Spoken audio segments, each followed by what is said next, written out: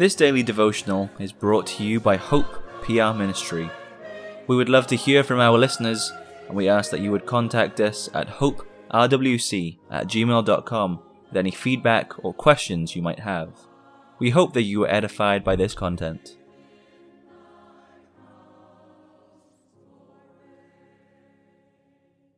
For today's devotional, we'll read from 1 Samuel 16, verses 14 through 23. But the Spirit of the Lord departed from Saul, and an evil spirit from the Lord troubled him. And Saul's servant said unto him, Behold now, an evil spirit from God troubleth thee. Let our Lord not command thy servants, which are before thee, to seek out a man, who is a cunning player on a harp, and it shall come to pass, when the evil spirit from God is upon thee, that he shall play with his hand, and thou shalt be well.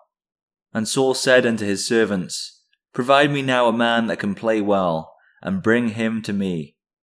Then answered one of the servants and said, Behold, I have a son of Jesse, the Bethlehemite, that is cunning in playing, and a mighty valiant man, and a man of war, and prudent in matters, and a comely person, and the Lord is with him. Wherefore Saul sent messengers unto Jesse, and said, Send me David thy son, which is with the sheep. And Jesse took an ass laden with bread, and a bottle of wine, and a kid, and sent them by David his son unto Saul.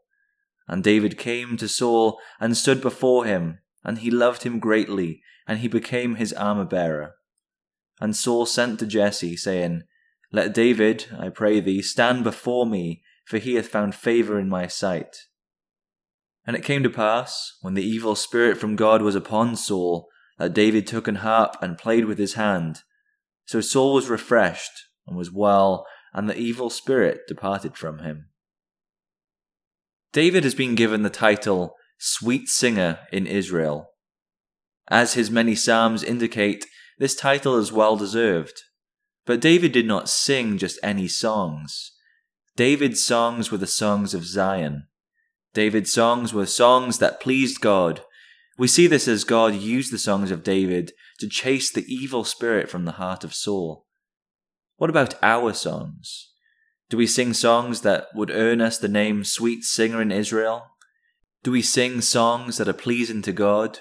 Do we use the musical talents that God has given us for His glory alone? When we listen to music, to what do we choose to listen?